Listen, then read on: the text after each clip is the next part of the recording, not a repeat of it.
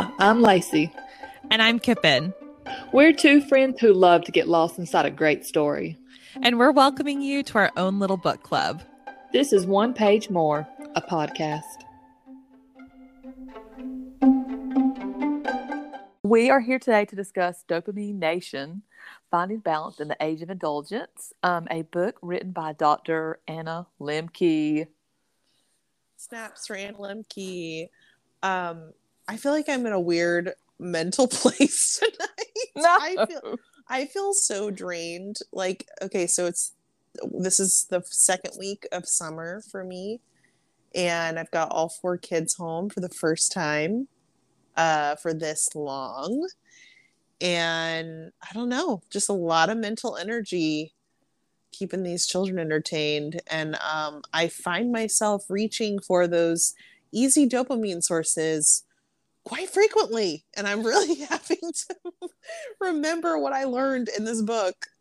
I mean, honestly, but whenever I think of like 4 kids plus scalding hot Florida weather, and the combination of, I know your children want to be out and about and doing stuff every day. Oh, yes. It is so, I mean, I'm like, I guess what I'm saying is, I'm like, if you indulge, would I fault you? No, I would not. I know. Would Dr. Anna Lembke probably recommend against it? Probably so. Yeah.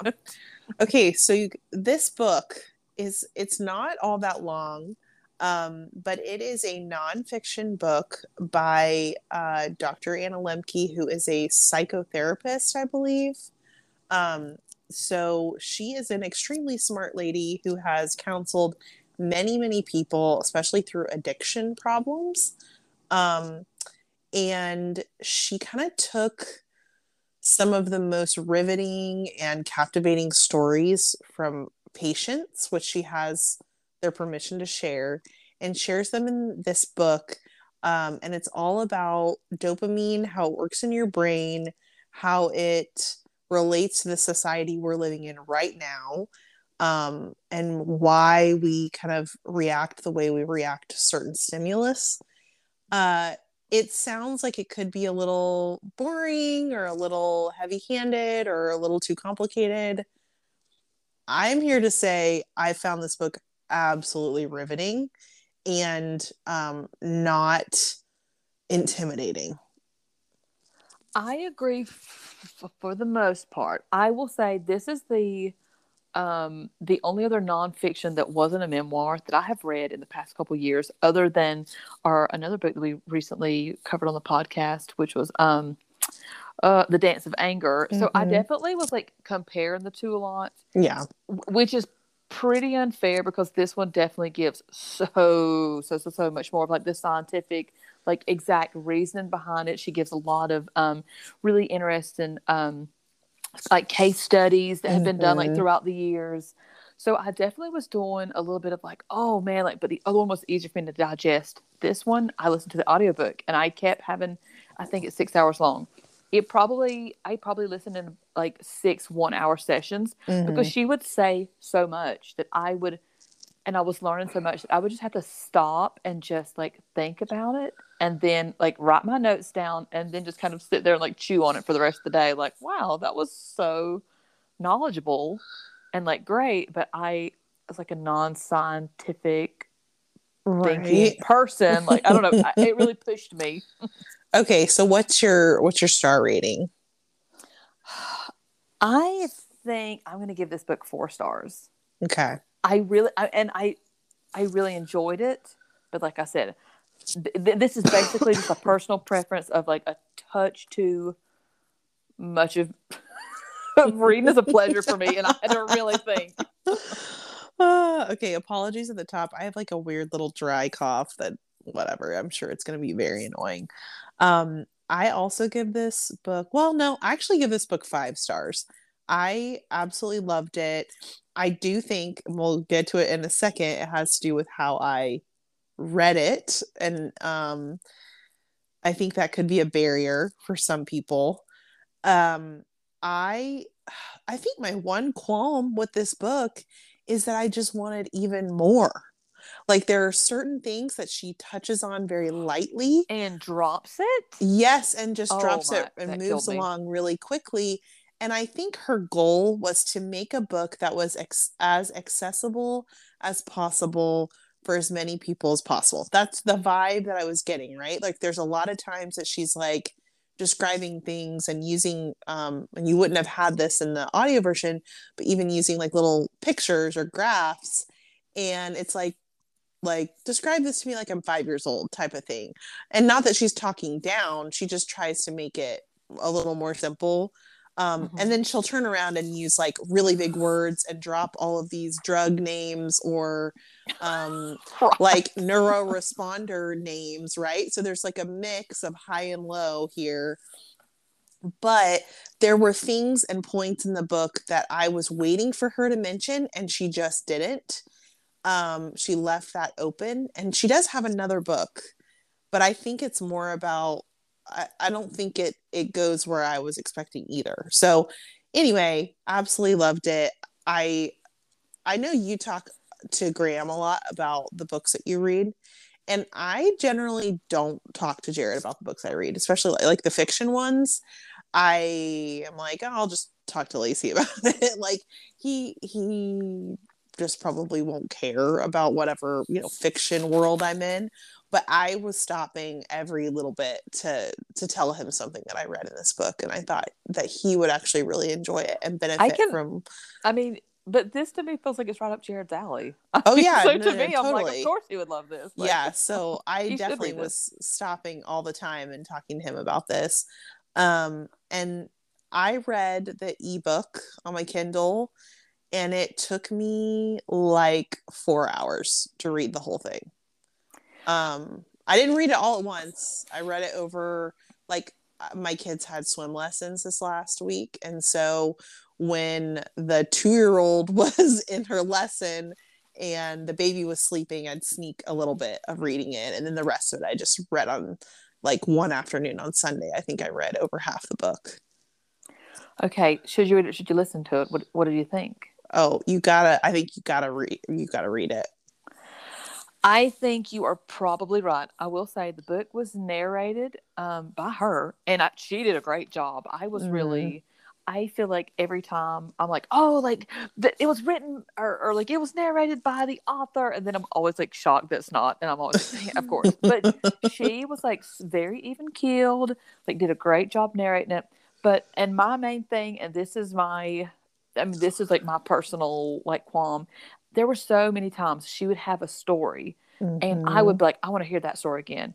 And then I'm like, okay, well, there's 6 hours. Yeah, Where in this chapter, could this be? And so that was my big thing, right. where I was like, I just want to, I'll talk about it later. But there's one little part of a story that's extremely crucial, Hmm. extremely.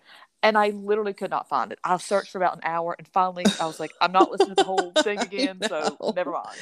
Yeah, and like I said, there are charts in there. There's a few graphs. Reading it, actually, we never really talk about this, but reading it on the Kindle was especially good, I think. I mean, listen or read this book however you can get your hands on it, because I think it just talks about some really important stuff and things that I think would be very helpful for most people.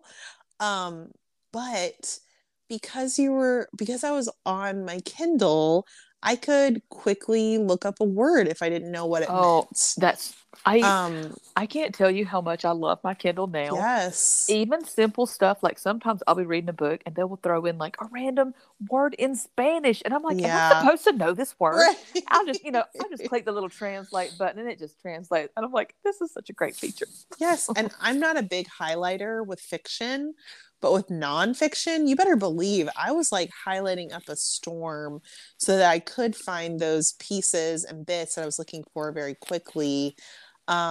She even has like this, extensive bibliography in the back, and I'm not sure if it linked to anything, but it was like obviously it's easier on an e-reader to find any other books that she's linking to and things like that. So I yeah, I love it. And I could totally see this book is not super linear. like she'll start a story and then she'll pick up that thread over and over again throughout the whole book of this one story in particular.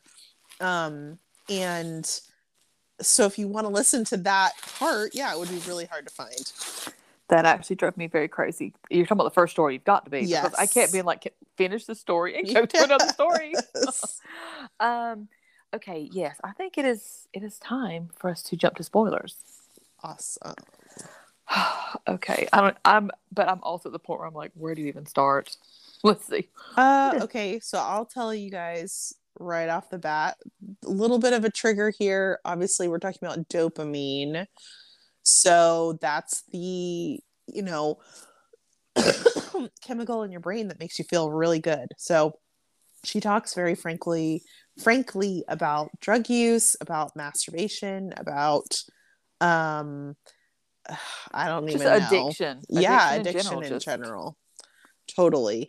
But she also talks about her own kind of addiction, which I thought was very helpful. I appreciated that so much. Yeah, I loved that.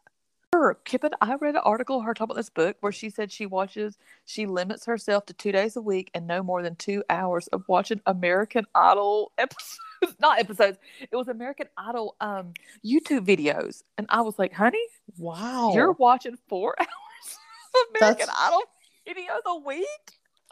That's insane. But, is that her only screen time? That is a good question. I don't know. She was, by the way, did you know this book was written last year? It came out in June of 2021. I was actually very surprised, but I think she was just kind of like touring or whatever. And like, that was, just something she brought up as her own personal, crutch. It was pretty recent, but that is so funny. How are there even 4 hours? I mean, I guess American Idol has like 1 million seasons. What am I talking about? Yeah, there's it's like 27 seasons. That is wild, though. Okay, so the first and craziest story, I mean, you jump in to the deep end in this book, that she shares. She starts with this guy who's a sex addict, and he is Eastern European. He's since moved to America, and he like tells this very intense story of his compulsive masturbation, I don't know. It just goes so far beyond, and I don't know how far into the weeds you want to get on it. But you texted me that it was one of the craziest stories that you've ever heard, and it has to be the craziest story I've ever heard. What was so wild to me is it starts off, he's such like it's like one of his first memories. So it's like from the time he is like toddler age, and he talks about this was the big thing and she mentions this, and I mean, it's almost all the stories, and she mentions it later on throughout the book, but it's like the ratcheting up. So at first, it's an individual activity, then it's you doing it with friends, and then he finds more devious ways. Yes, right. To experience this, he's bringing in tools. Eventually, like he's going missing like work conferences and things because he's so wrapped up. He finds pornography, which isn't accessible to his country, but it is whenever he's traveling for work. Mm-hmm. He eventually gets into chat rooms. He is videoing himself, like as he's experiencing this, he's having like a dominatrix style woman, like don't like. I just kept being. It was like a mouth. I don't know, a jaw dropping, I guess I should say.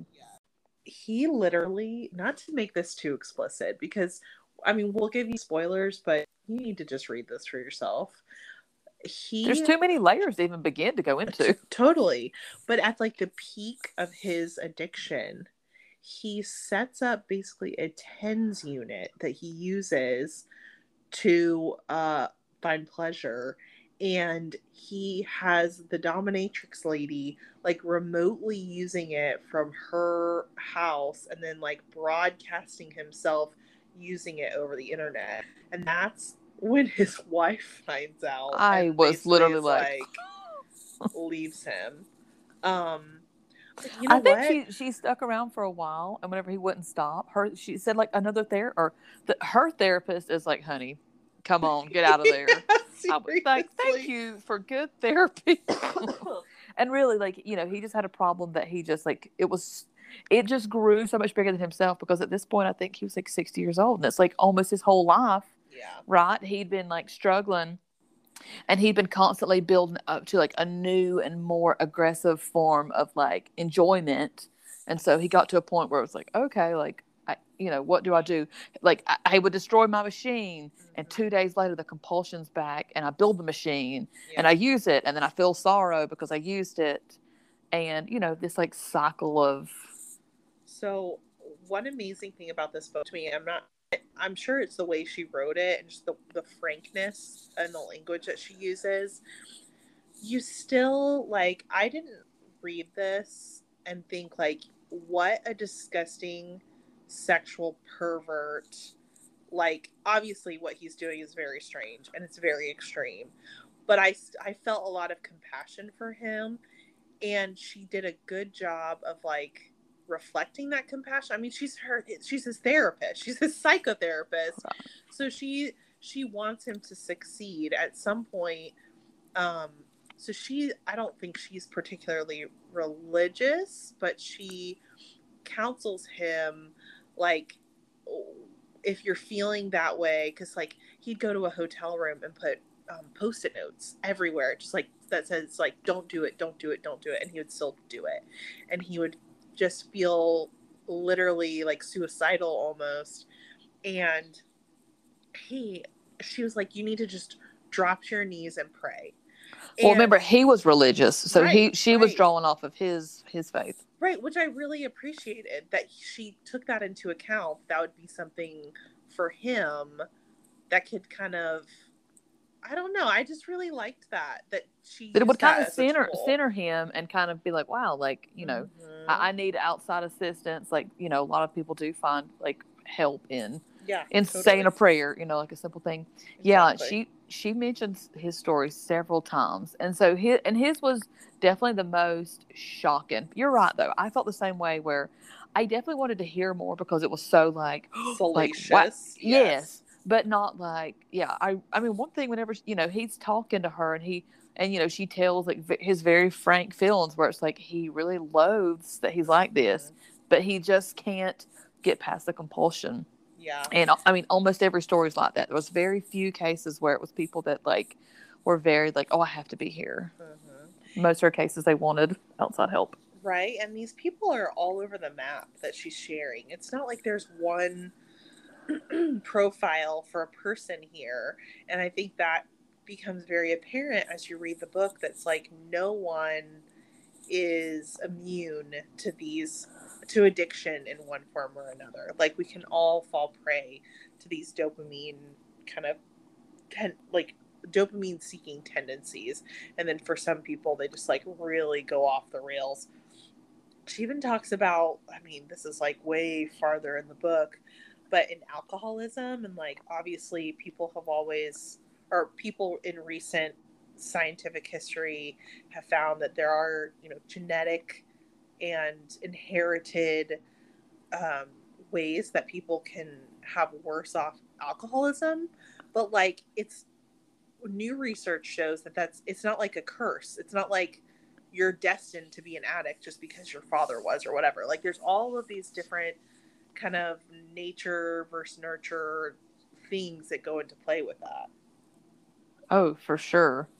And I feel like she focuses, I mean, so we've talked about like some of the big things, like in the kind of a next big segment she goes into is like opioids, but she constantly brings up things like, you know, the pleasure pain balance, self-binding. So she goes into, I don't know, like what causes a problem, how you further the problem, how people begin to do things like self-binding to begin to stop the problem, and like, you know, the whole shebang.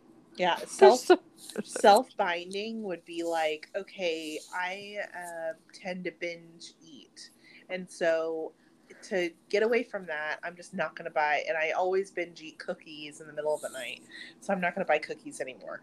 I'm just going to...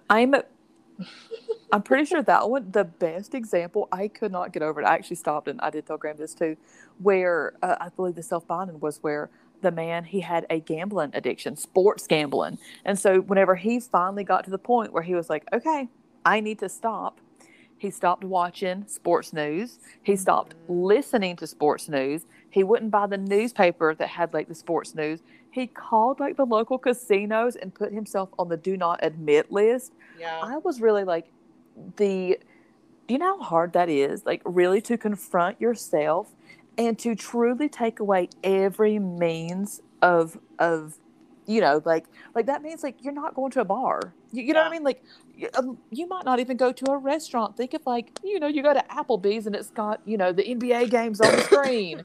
So it's like really like eliminating as much as possible and taking it out of your life. So it's not even a problem. But anyways, I love that example. I was like, wow, I admire this man so much. Seriously.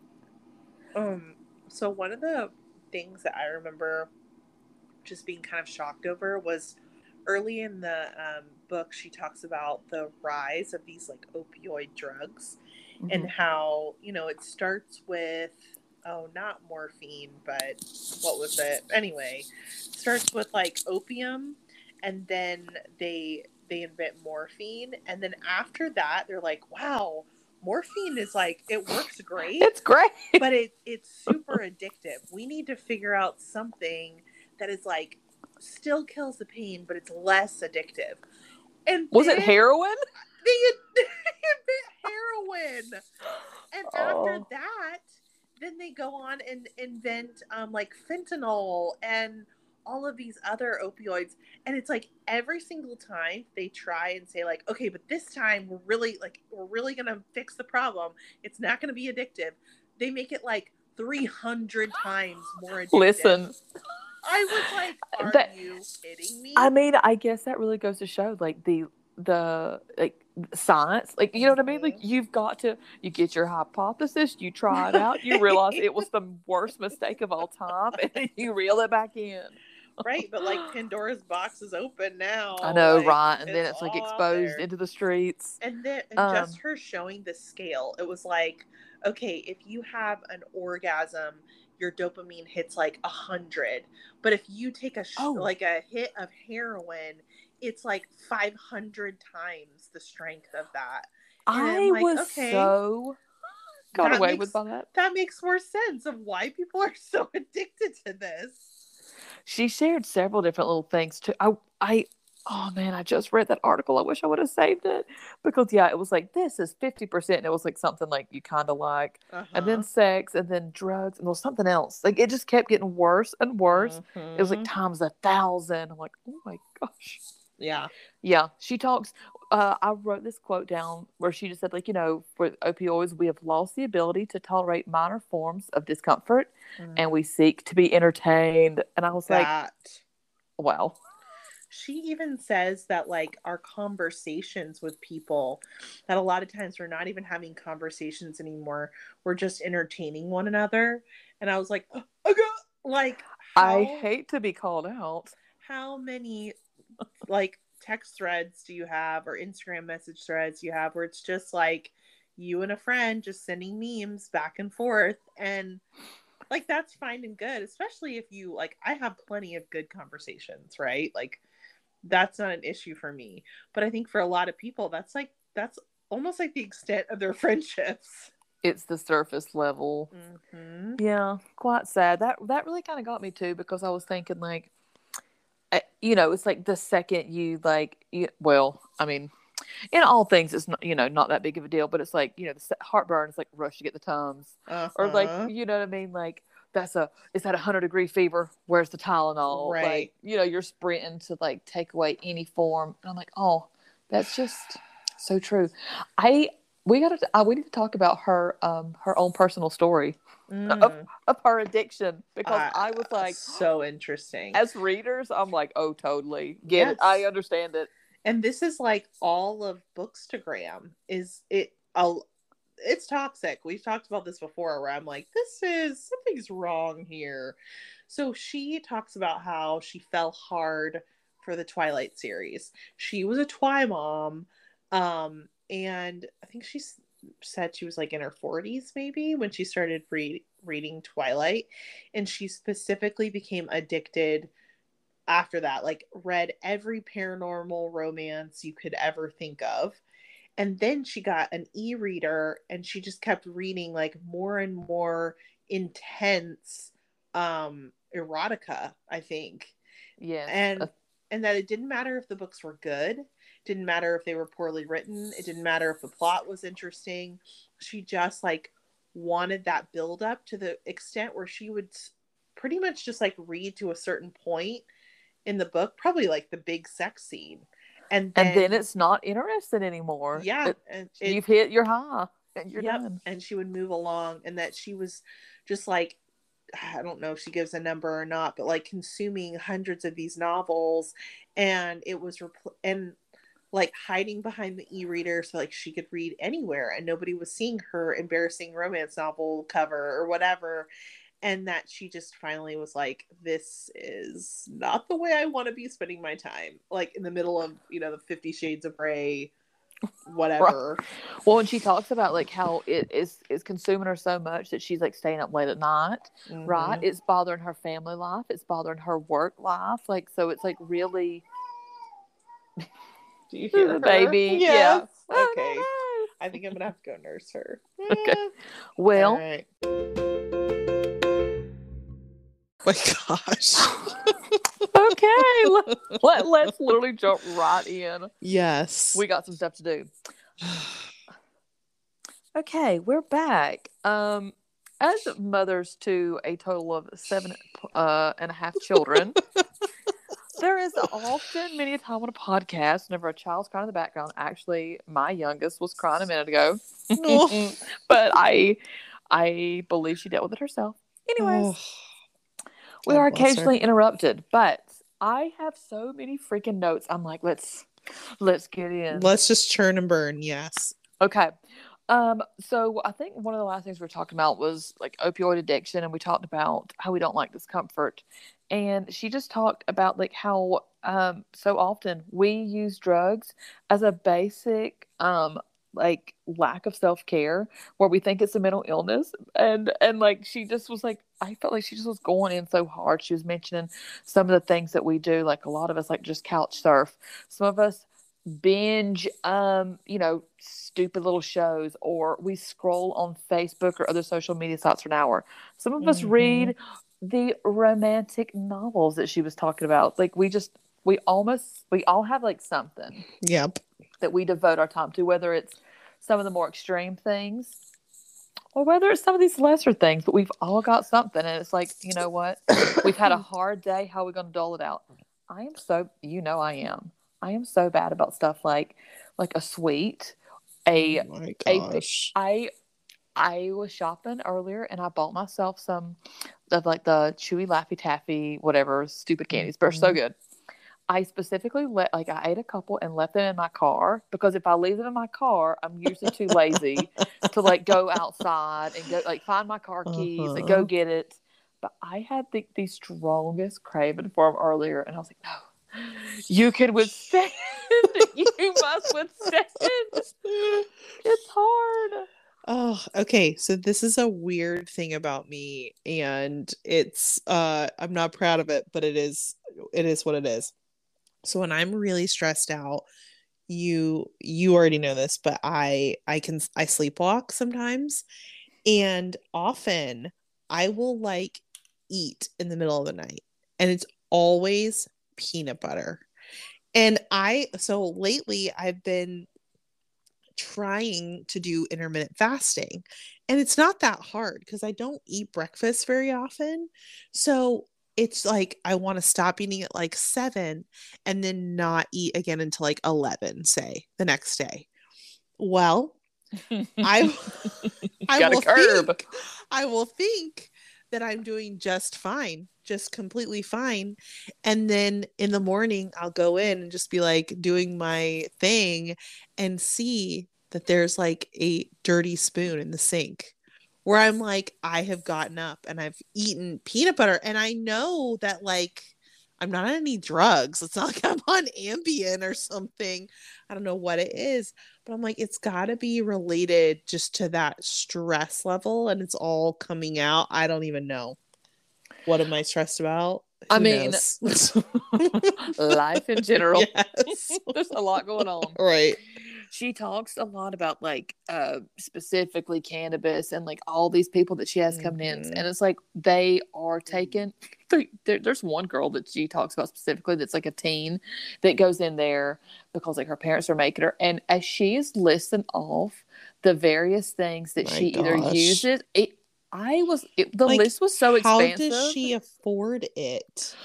As a 17-year-old, I would also like to know this. Kipin, I am not joking whenever I tell you I have memories of going to a gas station with $2 to put in $2 in my tank. I know. Could I have afforded recreational drugs? Oh and my gosh. Like I said, the variety that she was getting, she's talking edibles, she's talking her wax pen. She's like, every time she was just saying stuff, I just was like, wow, honey, no wonder your parents want you in here. It's I know. You going hard in the paint. Right. Because and how often did you hear, like when you were a teenager, like, oh, but like weed is not addictive. Like you can't be addicted to weed. And it's like, you absolutely can.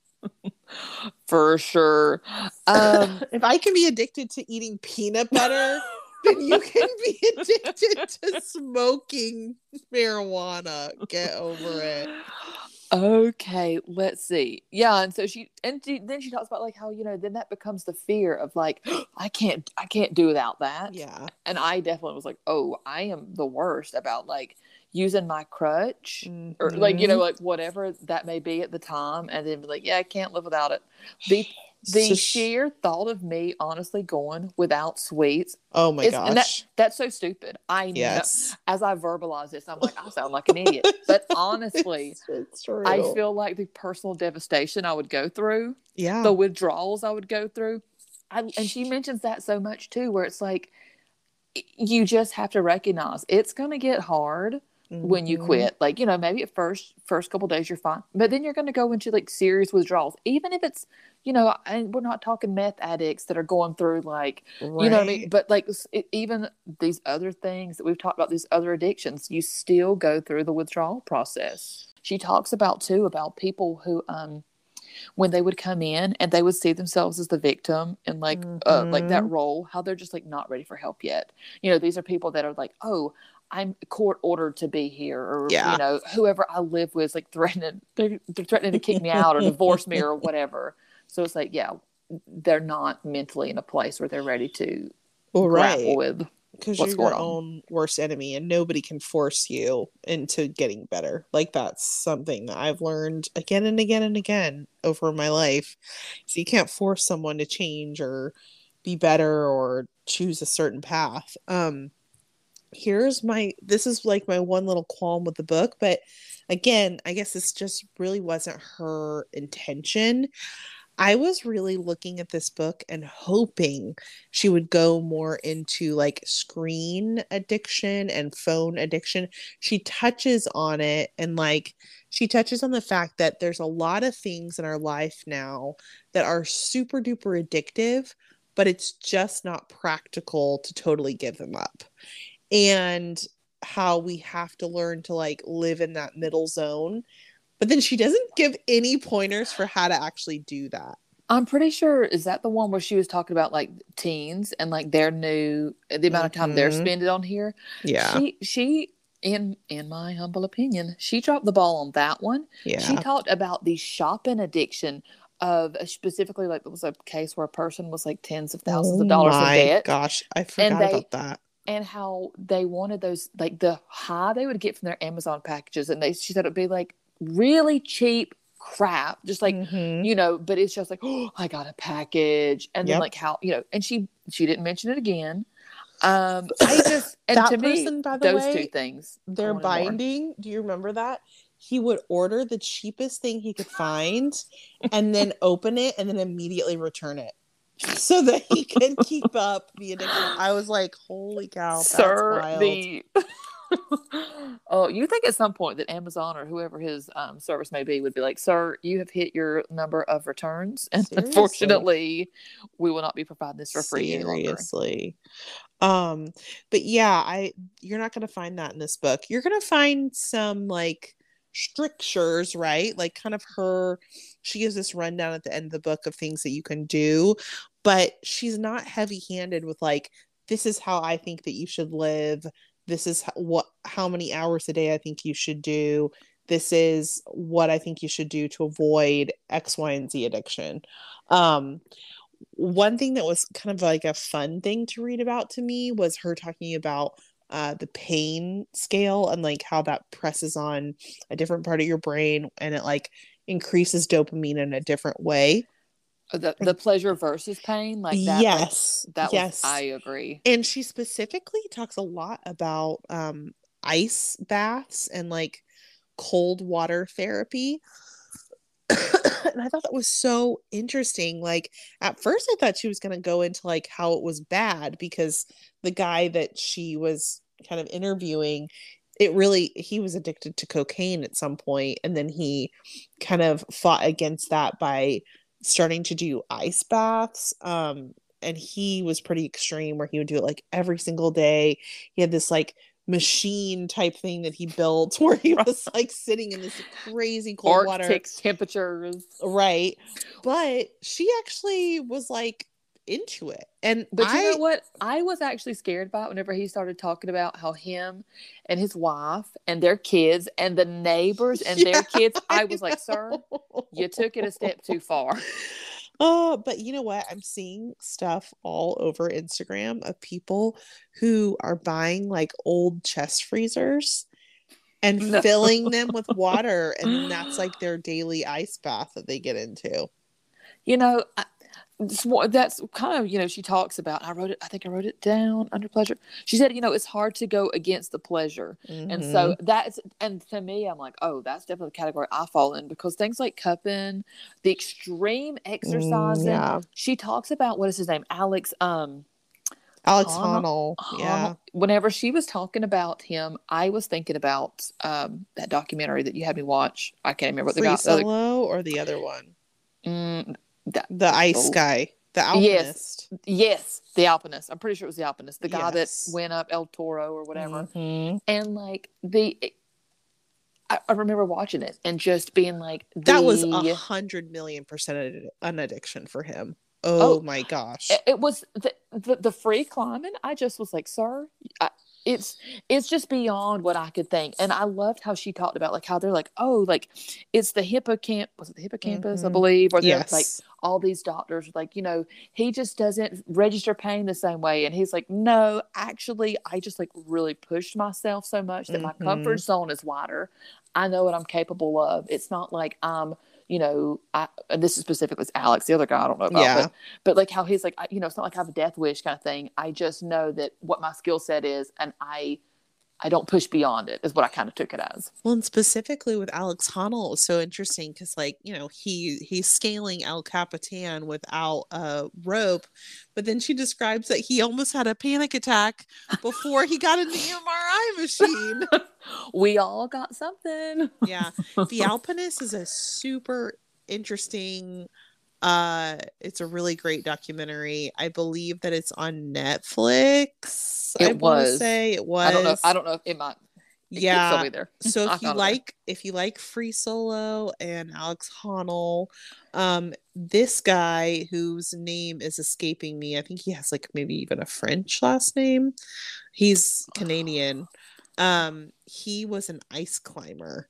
And he was a free soloing ice climber, which is maybe the most reckless, scariest thing that you can do. And he actually pulled off some pretty amazing things. But highly recommend. Marc-Andre Leclerc. There you go. There you go.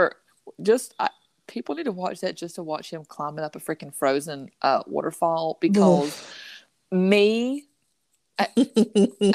watching him do it, I was fearful for his life, and where he just was very like, cool, calm, and collected. I was So I don't know. Maybe there is some seriously. truth I was the child that like wouldn't even climb up on like the really high slides. Like, there's no way. There has never been a day a person has seen me in a car without a seatbelt on. I That's am right. you know what I mean? Oh I'm an no. adrenaline junkie if it comes to things like a safe roller coaster that I am Right. strapped into. You know what I mean? Yes, I've got I my safety harness, but feel the same way. Feel exactly the same way. But there's also a very interesting part of this book when she's talking about pleasure and pain, which like we all or a lot of us have experienced that where we're like, oh, we don't want to work out, we don't want to work out, we don't want to work out, and then you exercise and then you feel really good, right? But she was talking about like how in rats, like a running wheel, like the actual wheel that they run on becomes a drug for them. And I think we've all seen like those videos on TikTok of like when the mice go really, really insane, they go all the way around. And there was a study that someone did where they put a running wheel like out in a field or in like in an alley, like places where you don't have just lab mice, and they watched it. I was thinking like New York City subway. Seriously. You know what I mean? Like the little rats you see over there. Yes. And that like rats would like pilgrimage there to go run on that thing because it was so fun and it was like so different for them than just like scurrying about. And like slugs, there was shrews, voles, like everybody was up on this running wheel like going to town on it. And I just thought that was so interesting because that the rat would choose to run on the wheel over something like going into like a really cool habitat that has like a maze and a pit and extra treats and all this stuff, that they would pick the spinning wheel over that. And it just something about how it fires up their brain. The fact that they're picking that over their like natural instinct to scavenge food or you know what I mean, to take care of their young or like what they're going over the behavioral instincts that they've, you know, been, I don't know, born with to have a little fun. Yeah. Basically. Yeah. I think the last big story that I at least wrote down notes on, I got to think what the story was. It was the woman was very religious because I wrote down that she talked about like church goers are generally less likely to have addiction problems, but when they do, they're also less likely to really get help because it's like from a cultural point, right? It's like, well, don't do that, or like, you know, go repent and then come on back here, right? But, you know, it's like people. I read a thing. Was it on? I think it was an Instagram story, but it was like, I'm really having problems in my marriage. Should I go to a licensed therapist, or do you think is church therapy enough? And everybody, like literally hundreds of comments, like, please, I know, don't go to the church therapy. Get to a licensed therapist ASAP. Seriously, save your marriage, honey. And also, your pastor, preacher, probably doesn't want to hear that either. They want you to go see a therapist.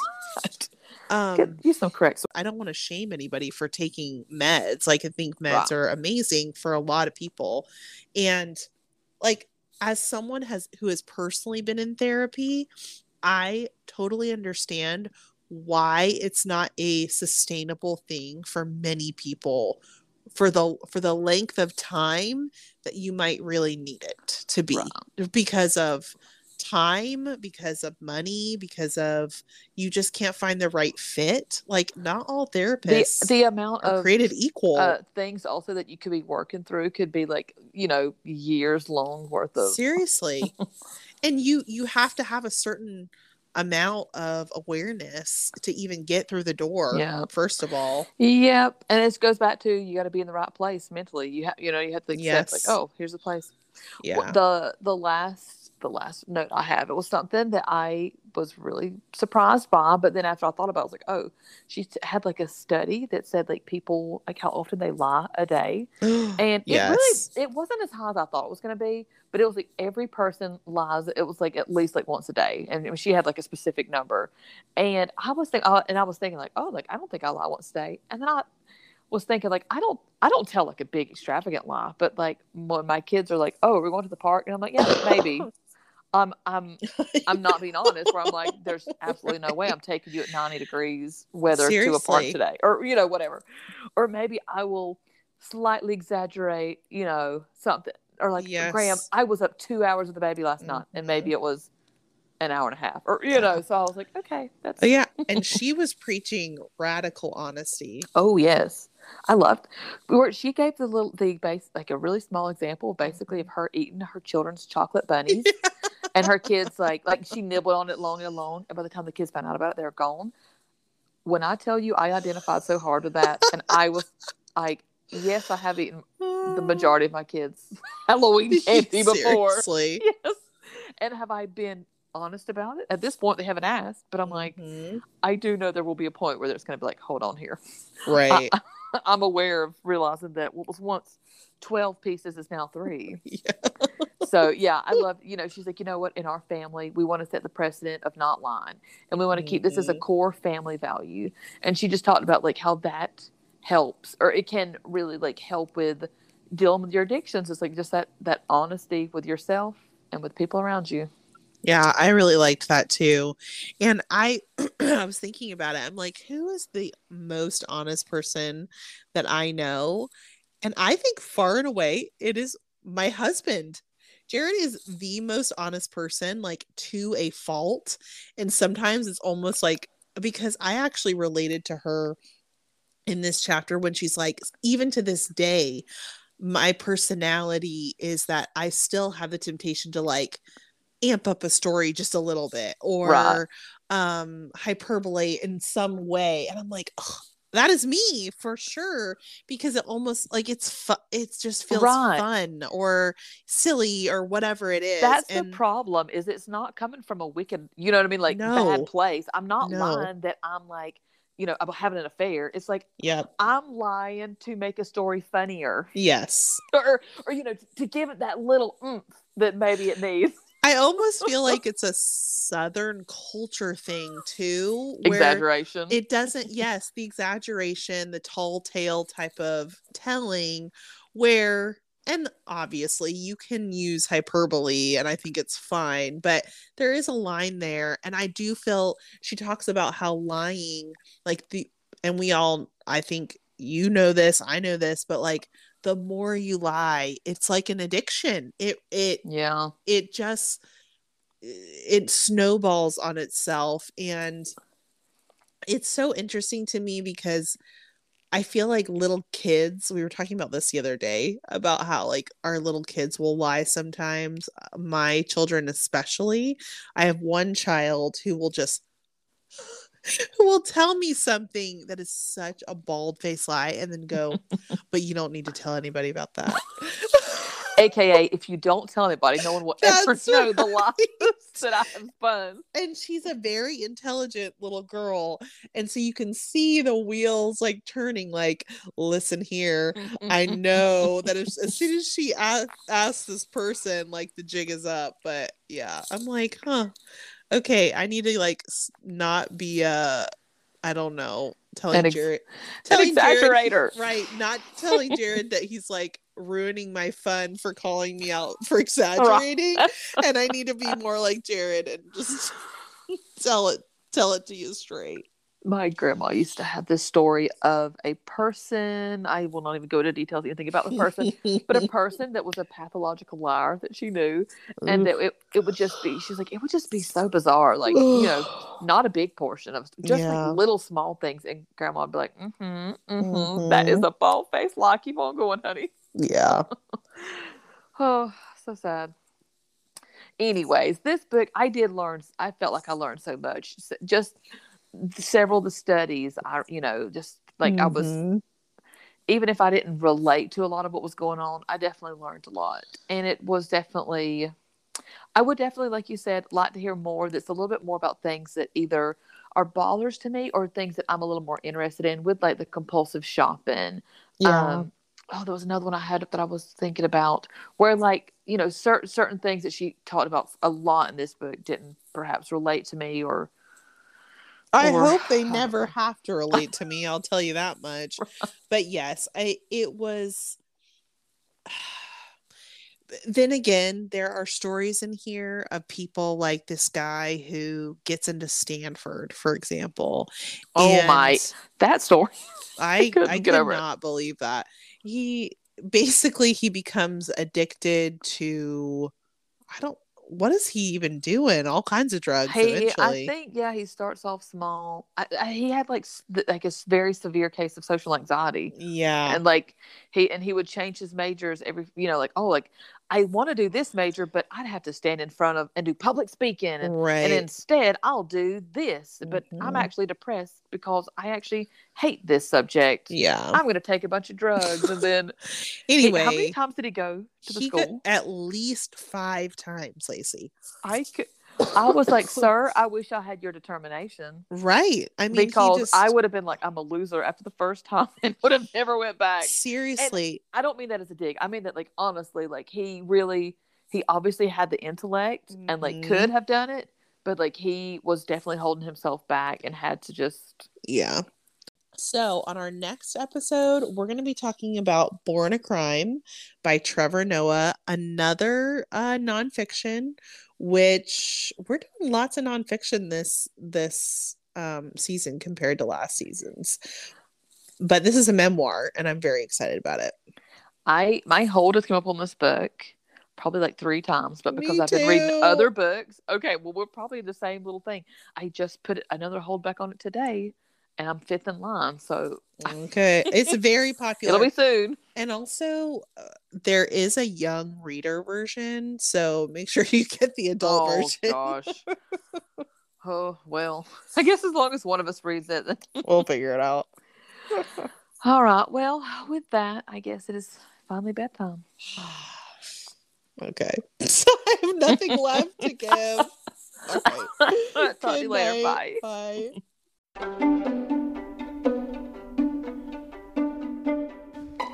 This has been One Page More. Thanks for listening. Please leave us a 5-star review. It sounds so